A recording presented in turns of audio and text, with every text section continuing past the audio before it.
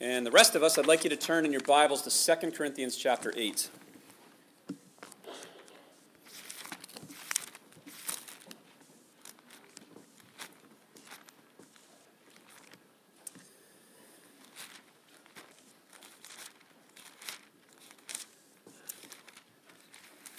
At one of the sessions that we attended out at the conference in California this year,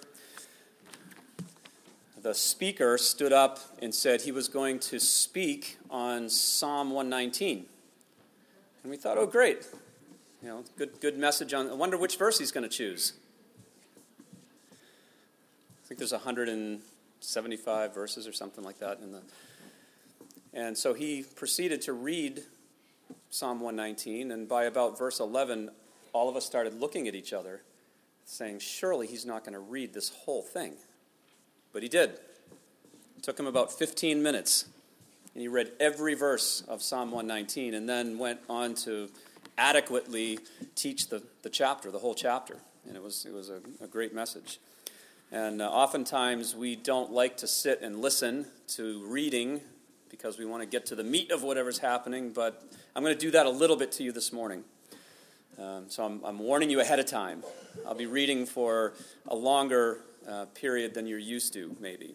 But I'd like to actually read 2 full chapters in 2 Corinthians, because these 2 chapters, I'm going to be pulling from both chapters this morning in the topic that I'm going to be covering.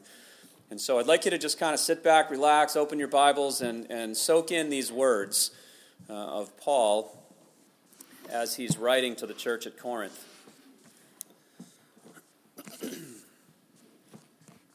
Now, brethren, we wish to make known to you the grace of God, which has been given in the churches of Macedonia, that in a great ordeal of affliction, their abundance of joy and their deep poverty overflowed in the wealth of their liberality.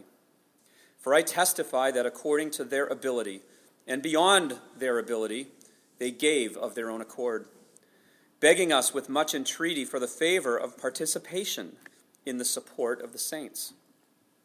And this not only as we had expected, but they first gave themselves to the Lord and to us by the will of God. Consequently, we urged Titus that as he had previously made a beginning, so he would also complete in you this gracious work as well. But just as you abound in everything, in faith and utterance and knowledge and in all earnestness and in the love we inspired in you, see that you abound in this gracious work also. I'm not speaking this as a command, but as proving through the earnestness of others the sincerity of your love also. For you know the grace of our Lord Jesus Christ, that though he was rich, yet for your sake he became poor, that through his poverty you might become rich. And I give my opinion in this matter, for this is to your advantage, who were the first to begin a year ago, not only to do this, but also to desire to do it, but now finish doing it also, that just as there was a readiness to desire it, so also there may be the completion of it by your ability. For if the readiness is present, it's acceptable according to what a man has, not according to what he does not have. For this is not for the ease of others and for your affliction, but by way of equality. At this present time, your abundance being a supply for their want, that their abundance may also become a supply for your want, that there may be equality. As it is written, he who gathered much did not have too much, and he who gathered little had no lack. But thanks be to God, who puts the same earnestness on your behalf in the heart of Titus. For he not only accepted our appeal, but being himself very earnest, he has gone to you of his own accord. And we have sent along with him the brother whose fame in the things of the gospel has spread throughout all the churches. And not only this, but he has also been appointed by the churches to travel with us in this gracious work, which is being administered by us for the glory of the Lord himself, and to show our readiness, taking precaution that no one should discredit us in our administration of this generous gift. For we have regard for what is honorable, not only in the sight of the Lord, but also in the sight of men. And we have sent with them our brother, whom we have often tested and found diligent in many things, but now even more diligent because of his great confidence in you. As for Titus, he is my partner and fellow worker among you. As for our brethren, they are messengers of the churches, a glory to Christ. Therefore, openly before the churches, show them the proof of your love and of our reason for boasting about you. For it is superfluous for me to write to you about this ministry to the saints, for I know your readiness, of which I boast about you to the Macedonians, namely that Achaia has been prepared since last year, and your zeal has stirred up most of them.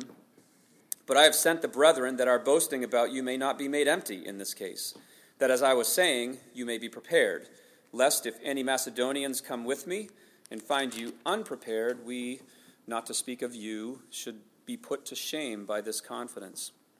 So I thought it necessary to urge the brethren that they would go on ahead to you and arrange beforehand your previously promised bountiful gift, that the same might be ready as a bountiful gift and not affected by covetousness. Now this I say, he who sows sparingly shall also reap sparingly, and he who sows bountifully shall also reap bountifully. Let each one do just as he has purposed in his heart, not grudgingly or under compulsion, for God loves a cheerful giver, and God is able to make all grace abound to you, that always, having all sufficiency in everything, you may have an abundance for every good deed. As it is written, he scattered abroad, and he gave to the poor. His righteousness abides forever. Now he who supplies seed to the sower and bread for food will supply and multiply your seed for sowing and increase the harvest of your righteousness. You'll be enriched in everything for all liberality, which through us is producing thanksgiving to God. For the ministry of this service is not only fully supplying the needs of the saints, but is also overflowing through many thanksgivings to God. Because the proof given by this ministry, they will glorify God for your obedience to your confession of the gospel of Christ, and for the liberality of your contribution to them and to all, while they also, by prayer on your behalf, yearn for you because of the surpassing grace of God in you. Thanks be to God for his indescribable gift. Let's pray, and I'm going to crack this open this morning. Father, thank you for all that we have received through the Lord Jesus Christ. Grace upon grace, mercy upon mercy, good gifts which flow from our Father above. And Lord, we couldn't even begin to number them this morning. I pray as we approach these passages and begin to understand what it is you require of us by way of giving, that you would help us, that you'd give us good understanding, clear understanding from your word, and help, Lord, us to be challenged in our hearts this morning about our relationship to this important task as your grace flows through us in this awesome gift of giving to the saints. And pray that you'd bless our time together as we go through it in Jesus' name. Amen. There are some topics that are hard to preach about, and this one is one of those. It's no exception, because this morning I'd actually like to talk to you about giving. Financial giving, money. And it becomes difficult because obviously when you give, some of that money goes to me. And so I can stand up here and pontificate, but I want to let you know from the beginning that whatever I'm saying to you, I am saying to myself. We're in this together. And were it not me standing up here, it would be somebody else, and the responsibilities would be the same. And by giving, I mean the financial responsibility of every believer to be supporting the work of the ministry of his or her church. This is an obligation that every one of us has. This would include our regular giving. We just had an offering where the plates came around. And this is how we do it at our church, how we collect funds and finances from the saints for the work of the ministry. Also includes special offerings, would include gifts to missionaries, would include regular gifts to missions and other organizations that we feel are worthy of our support as a church, and we'll talk to you about those things from time to time. So we're talking about giving, actually donating money for these purposes. And let's just be honest from the start. Giving is not only hard to talk about, it's hard to do. I don't think any one of us in here would disagree with that statement. But the plain fact is we love our money. And anytime anybody asks us to part with some of it, there's this innate resistance to that. We don't like it. We don't like thinking about not having as much as we could have because we're giving some of it away. Call it a love of money, call it part of our flesh, call it whatever you like, but it's there. And I think until we acknowledge it and realize what it is and get over it somehow, we're never going to be in a place where we're giving the way that God expects us to.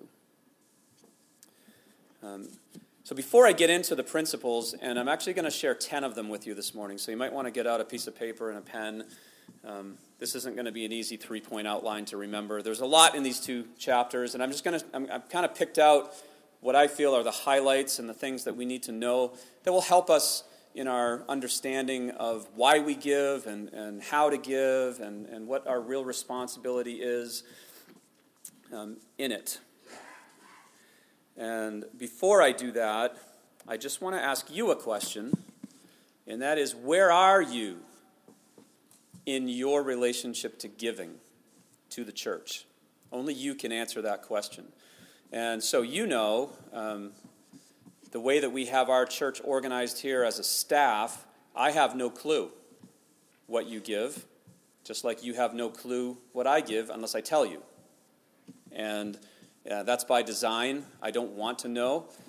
There are churches where the pastor is very involved in the details of what people give, but we find that that's got some conflict of interest when that happens. So just so you're aware, both Pastor Dan and I don't know, and we never look at we know the bottom line, what the church takes in every year, but we don't know what each individual gives.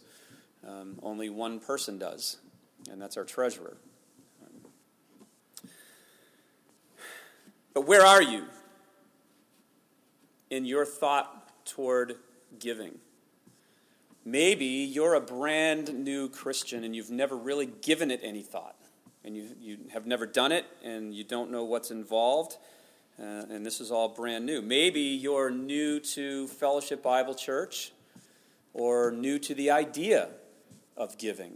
Maybe you're no longer a teenager, but now in your early 20s, and you're seeing that there's a responsibility, but you're not quite sure what to do with it.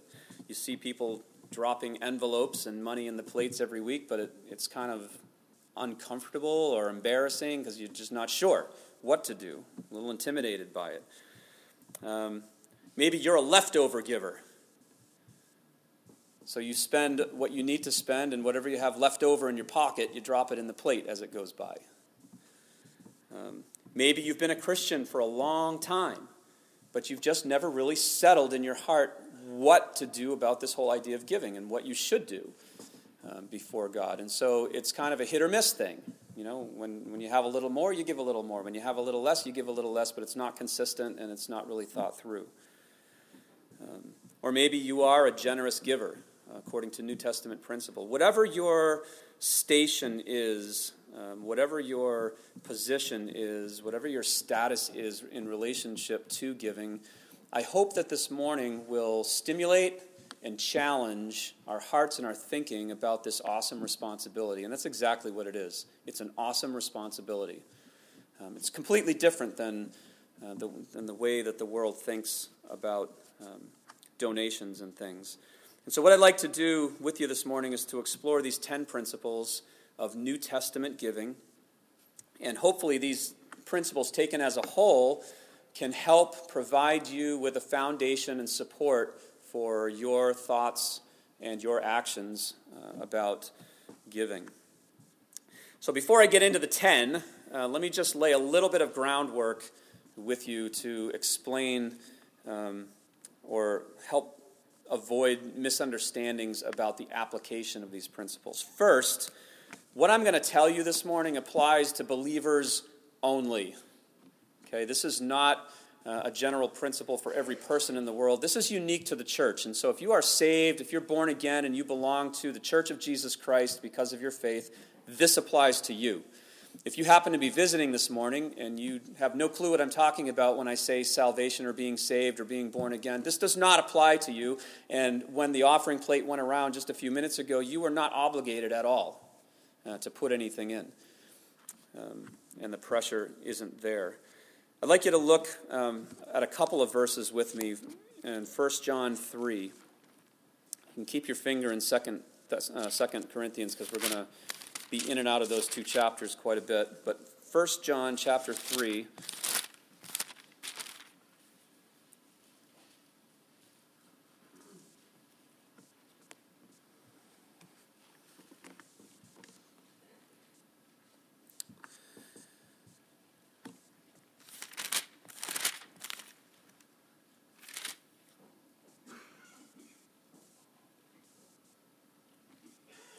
Actually, go to 3 John. That's what I wanted, not 1 John. I put 1 John 3, but I meant 3 John. Sometimes I type too fast. Okay, I want you to just listen carefully to what he says here.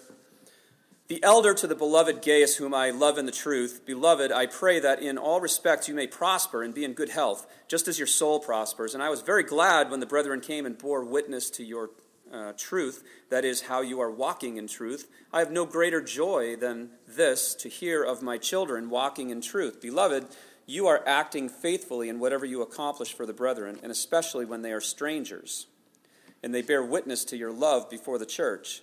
And you will do well to send them on their way in a manner worthy of God, for they went out for the sake of the name, accepting nothing from the Gentiles. In the same way, this church is not a business. We're not here to make a profit. We're not here to earn money in the same way that we would earn money from a business or a job or a career. And we don't go out into the community and solicit funds from the community. The church should be supported by its people, by the saints of God. That's the way it has been. It's the way God instructed us to do it, and it's the way we will continue to do it here. 2 Corinthians chapter 6 again provides a little bit of a background for this idea.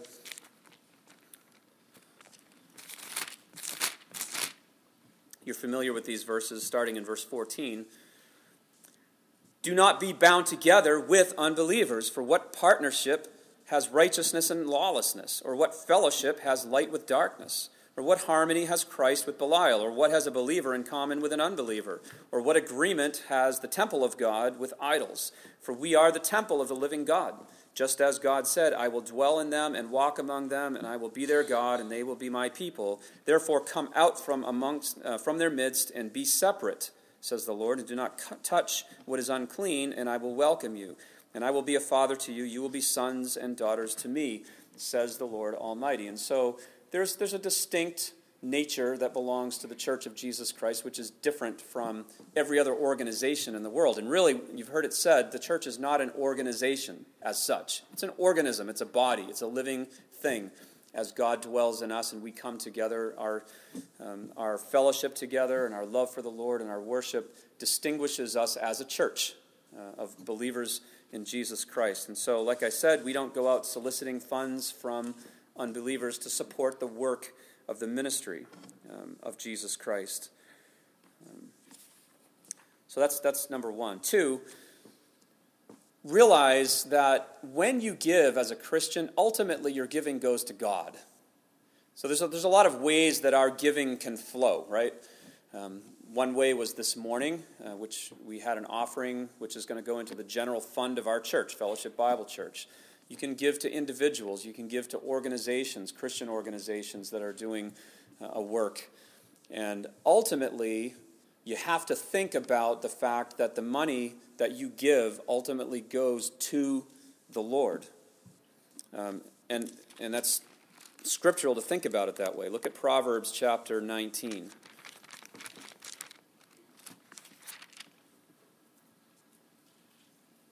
Verse 17.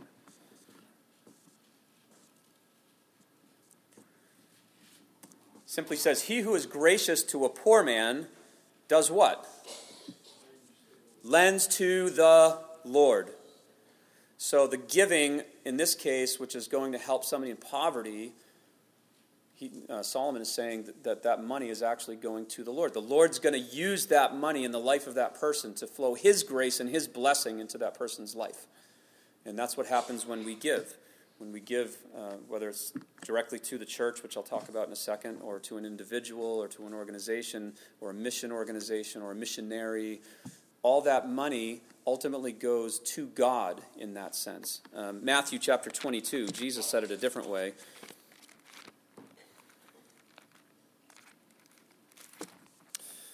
Verse 17.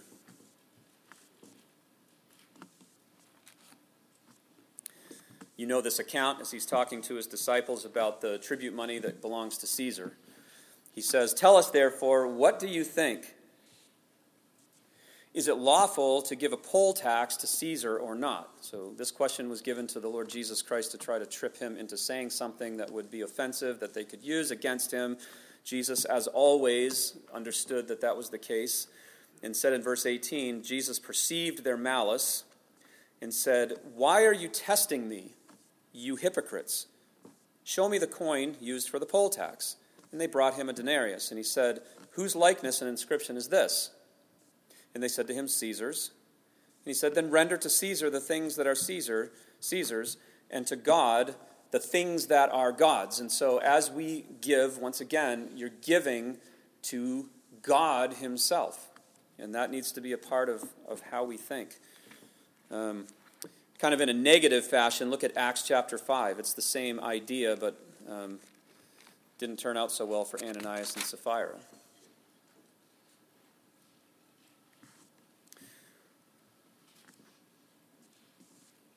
So in this case, a husband and wife had sold some property, was giving the proceeds of the sale to the church, and they were laying it at the apostles' feet, but somehow in their heart, they kept back a portion of it.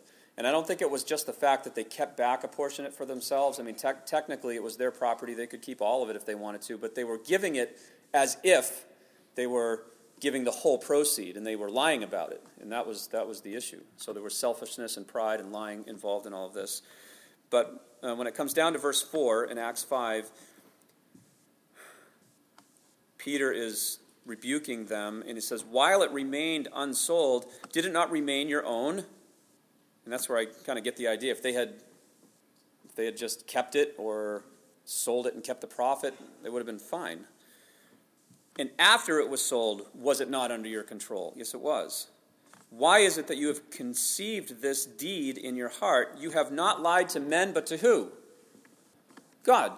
So once again, I'm just trying to share this concept that our giving, sometimes we put money in the plate or we give to a certain organization and we kind of keep a string on it and we want to know where it goes and we want to be in charge to a certain degree. But just realize when you give to the church or you give to a mission organization or for the work of God in general, you're giving to God, and he's ultimately the one who's going to be controlling what happens with those funds and building the work of God. So just realize that you're giving to God. Third thing before we get to the 10.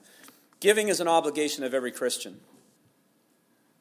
If you are a believer in Jesus Christ, you are obligated. You're commanded to give. No exceptions. And to not give, to neglect to give, even according to the New Testament principles that we're going to look at this morning, is a matter of disobedience.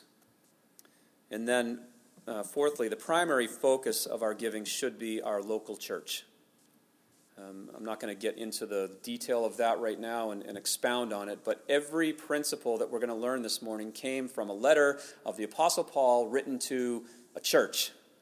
And the church was what God used all through the New Testament to accomplish his work. There was always the establishment of churches, the building of churches, the discipleship that went on within the churches.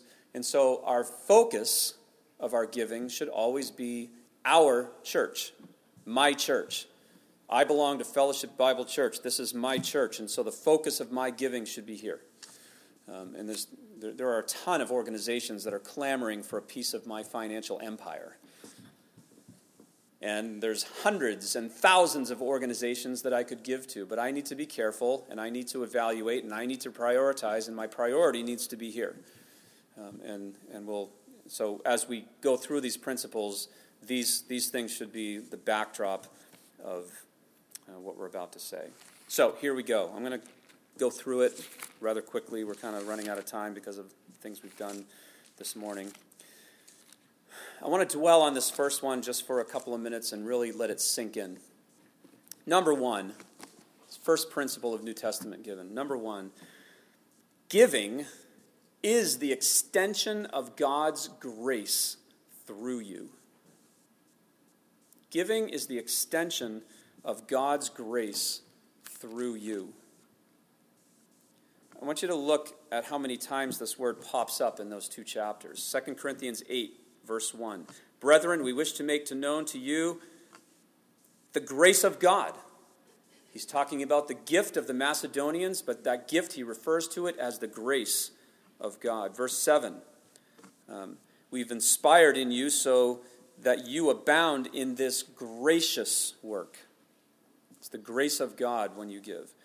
Verse 9, for you know the grace of our Lord Jesus Christ, that though he was rich, yet for your sake he became poor, that through your poverty, that through his poverty you might become rich. And so we look at the humbling of Jesus Christ as an act of grace, the giving of his life as an act of grace, which we receive, and we receive gladly, that we understand the salvation that comes to us through that grace. Giving is the same thing. It's a gracious work. Verse 8 of chapter 9, God is able to make all grace abound to you, that always having all sufficiency in everything, you may have an abundance for every good deed. Verse 14, they also by prayer on your behalf yearn for you because of the surpassing grace of God in you. So you see this concept flowing through this passage. And I just want to make this practical. Now, I've heard stories, you have too, of people who give testimony of the grace of God in their life. And you probably could do the same thing this morning. If I asked you, has God shown his grace to you in your life? Financially? Has God given you grace? Probably every one of us would raise our hand and say, yes, absolutely. I remember hearing stories when I was in college about kids who were failing in paying their college bill, and all of a sudden they'd go to the post office and bam, there's an envelope with their name on it, sitting in the mailbox, and they open it up, and it's a check. Somebody wrote them a check, or there's cash in that envelope, and it's just enough to supply the need for that semester, and their bill was paid. Or you, in circumstances in life, can probably point to points at which God helped you. God gave you what you needed at that moment so that you could survive, whether it's, you needed food, or you needed a vehicle, or you needed more income, or you needed something, and God provided that for you. But where did it come from? Every single time it came through people. Last I looked, God doesn't rain dollar bills from heaven. Every time God's gift to you comes, it comes through the gracious gift of somebody else. It's always through people. I don't care what it is. If you're talking about a job, God provided you a job with greater income. Where's that job come from? People. You say, I own my own business. Fine. Where does your income come from? People. It's always through people. God's grace, this grace of giving, you need to realize that this is how God does it. This is how God exercises his grace. It's always through people. And when we give, God now is flowing his grace right through you into the life of another person. We always like to be the recipients of that grace. Right? I mean, it's great when extra things come our way, or something happens right in the nick of time when we needed it, and we can testify to the grace of God. But somebody was behind that. God was active in the life of somebody for that money to flow into your account. And Paul was very clear about this, even when he talked about equality, right? He's talking about the Macedonians who were sacrificing beyond their ability to help out the saints. And he says, when they come to you, you need to be ready to give back to them. Grace flows both ways. And so we like to be the recipient of it, sure. But giving is not just an individual thing. It's a spiritual exercise. And this is how God exercises his grace. So as money is given, it's used for the work of the ministry. And that work of the ministry flows right into the lives of other people. They're blessed by God, but that grace is extended to them through you. And this is an important thing. And whether they know where the money comes from or not, we don't always know where it comes from. It doesn't matter. What did Jesus say? When you give, don't let your right hand know what your left hand is doing. Right? Just give. And trust to a certain degree that the money's going to find its way to where God wants it to go. So number one, giving is the extension of God's grace through you. And of all of them, that's probably the most important one, I think. 2, anyone can give, regardless of economic condition. And you say, you don't know mine. You don't know how much debt I'm in. You don't know how little money I have to spend. You don't know. That's true. I don't know unless you tell me. And no one else will know unless you tell them. God knows. He knows all of our situations, and we're all different. But he provides for all of us at whatever level we're at.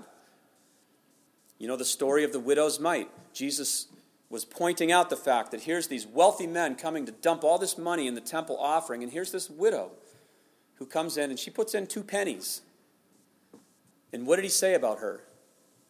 This woman has given more than all of these wealthy people put together, because she gave not out of her abundance, but out of her lack. She gave out of her living, it says. And all I'm saying is if she can give, so can you. It's a requirement. It's an obligation.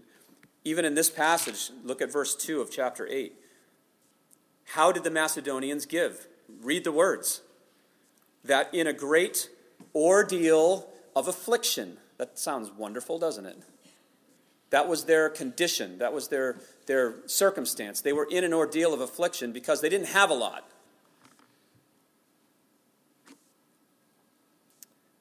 Their abundance of joy and their deep what?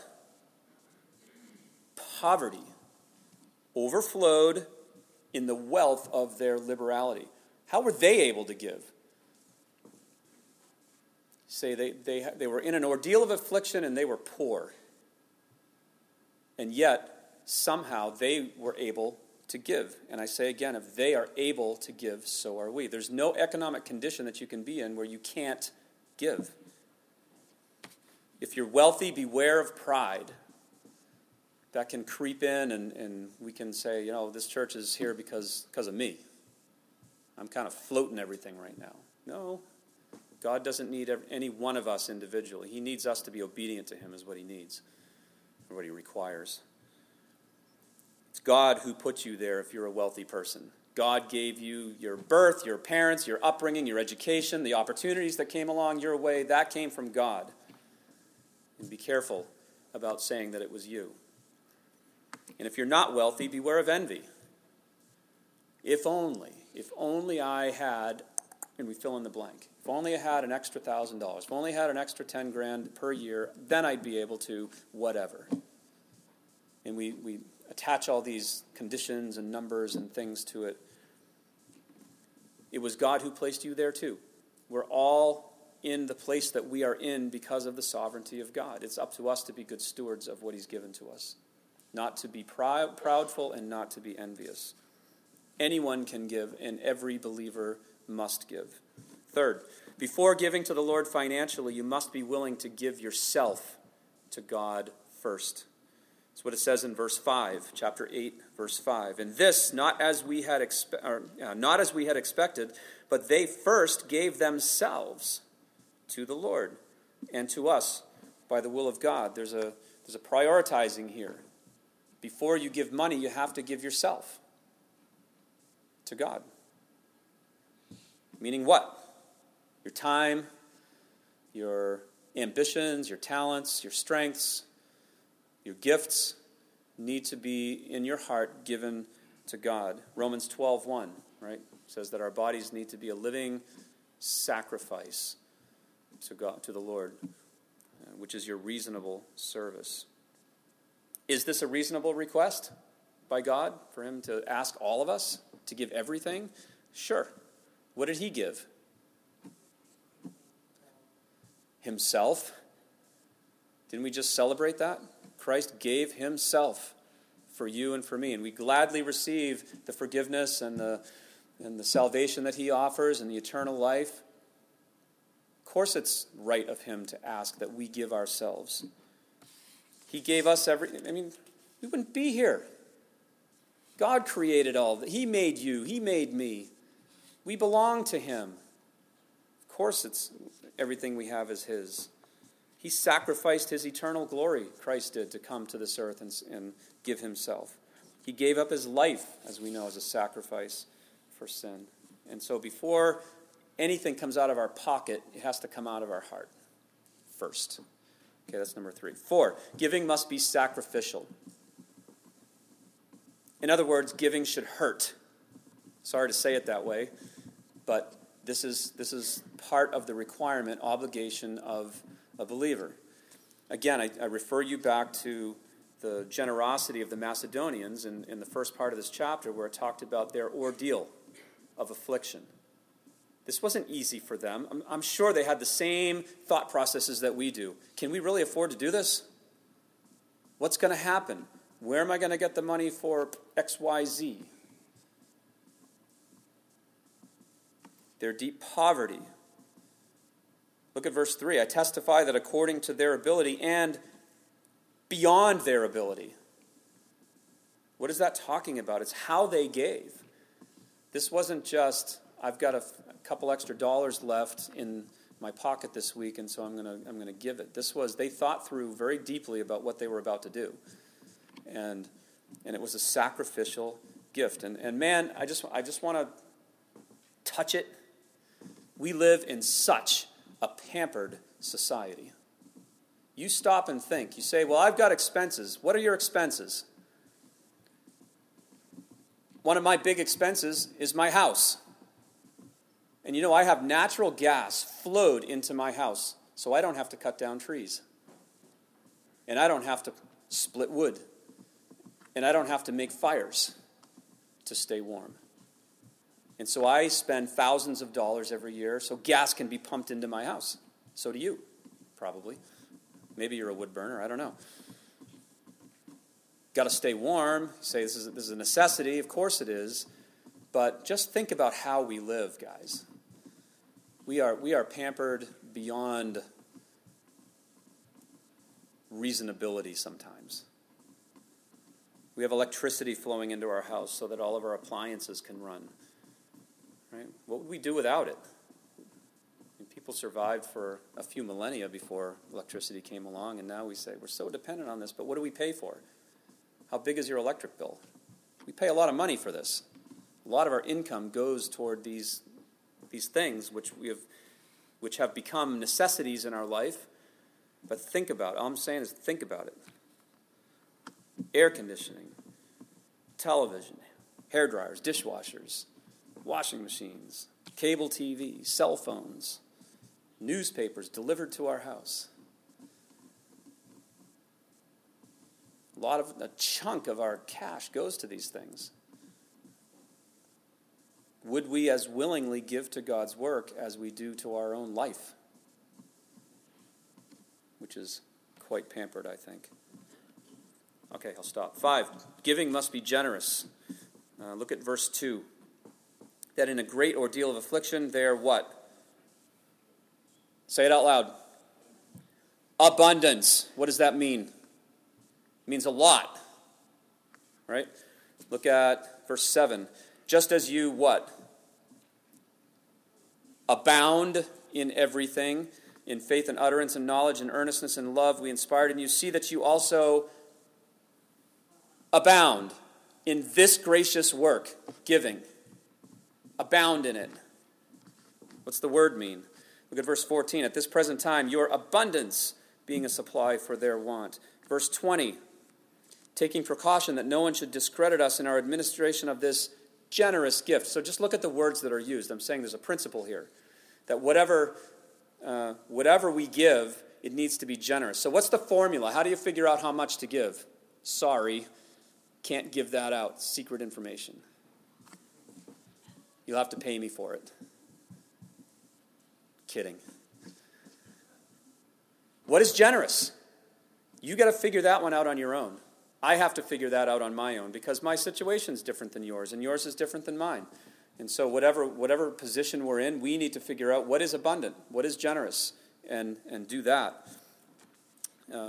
There's one sense in which we really should give everything to God, right? We belong to Him. There's another sense in which God already owns everything that we have. Without Him, we would have nothing. And we can't have competing loyalties. We can't serve God and money, Jesus said. And so, what is generous? There's no formula to apply here. The idea of what is generous in your financial circumstances has to come from you being in prayer with God and understanding what God has given, and let Him help you decide what that is. But the principle is the same. It's generous. 6, giving must be thought through and planned before it's done. It should not be an afterthought. It can't be an afterthought. Look at chapter 9, verse 7. Let each one of you do just as he has done what? Purposed in his heart, which means you've thought about it. You can't purpose something without thinking it through. There needs to be purpose behind it. What are you going to give? How much are you going to give? If you're married, you need to talk about this with your spouse. Right? It's got to be purposed, and it should be the first thought whenever income comes into our lives. Not the second thought. It should be the first. We get a raise, first thought should be giving. A gift, our first thought should be giving to the Lord. It should be a part of our financial thinking. And it needs to be done. It needs to be thought through. Quickly, 7, giving must be something that's done from the heart, or it should not be done at all. Several references in here talk about the heart. Chapter 8, verse 2, talking about their deep poverty overflowing in the wealth of their liberality and them giving themselves over to the Lord by the will of God. Verse 7, we just mentioned, let each one of you do as he's purposed in his heart. And so giving should be from the heart or just shouldn't be done. And it needs to be done, so your heart needs to be right. That's the point about it. 8, giving must be done according to your ability. Can't use the excuse, I'm unable. We already went over that. And don't go through the, if I win the lottery, then I would give ...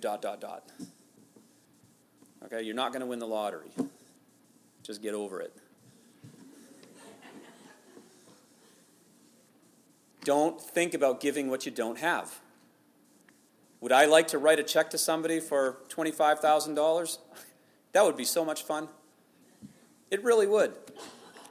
Somebody unsuspecting, if they had a little need in their life, and you give them a check for $25,000, you watch their face. And you say, are you kidding me?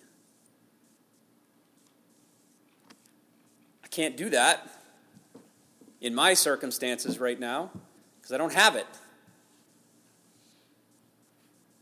Don't think about giving what you don't have. Think about giving what you do have. Give according to your ability. And even beyond it, right? Isn't that what the Macedonians did? Verse 3, I testify according to their ability and beyond their ability they gave of their own accord. And this isn't a call to be foolish. And this isn't a call for faith giving where, you say, all right, I'm going to give $10,000 by May 31st when you don't have it. That's foolishness. Don't get caught up in that. All right? A lot of the faith givers ask you to do something like that. Just believe that God's going to supply this so that you can give it. No. Give according to your ability. And even if you think you're giving according to your ability, you probably have more ability than you think, I think is what this verse is really talking about. Don't compare your level of giving with anyone else. How do you think the woman would have felt in the midst of all these wealthy guys coming and dumping their gold into the temple offering? And here she just had 2 little coins, and that's all she gave. If she compared it, and she could have just walked away and said, this means nothing. This is so little. It's not going to even have It's going to be like a fly on the back of an elephant. It's not worth it. It is worth it. It's always worth it. Giving, it's the grace of God that comes through you when you do it. 9, giving will result in the blessing of God. Get that and link onto it. Giving will result in the blessing of God. Look at chapter 9, verse 8. God is able to make all grace abound to you. Right? And he will. God is able. And if you are faithful in giving, he will be faithful in blessing. We made it a point at the beginning of our married life to give. And I have checked my heart all along the way. I don't give so that I get back. When I give, I give. I give it to the Lord, and I give it so that he can use it for whatever purposes he deems fit. And I'm not expecting, if I give $5, that somehow God's going to give me back 10. Or even 5. I'm not expecting anything back, but I can tell you and I can testify to you over and over and over again how God has blessed us. We own a house. We have 2 cars. We've put one child through college. We're putting another child through college. We go on vacations. We go out to eat. And technically, if you look at our income level, you're going to go, huh? This doesn't add up. But I can tell you that the blessing of God flows through our life. It has all along.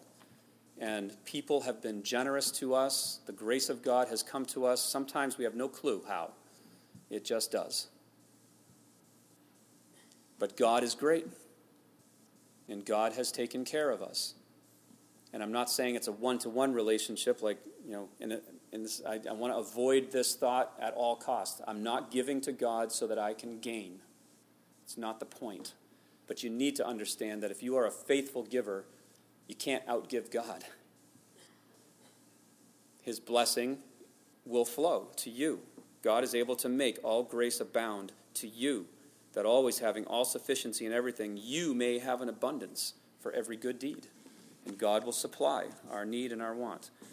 And the last thing I'll say in number 10, you have to realize that you cannot outgive God.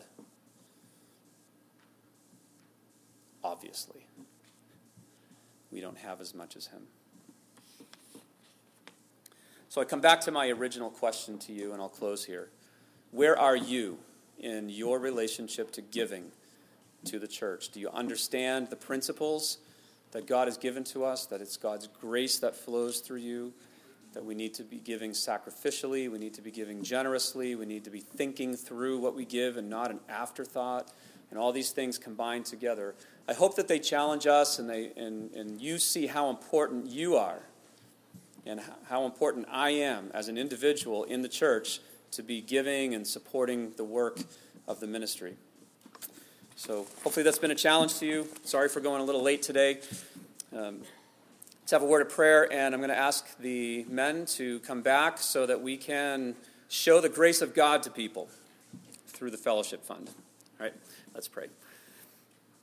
Lord, thanks so much for being our provider, for being our God and the great giver of everything that we have.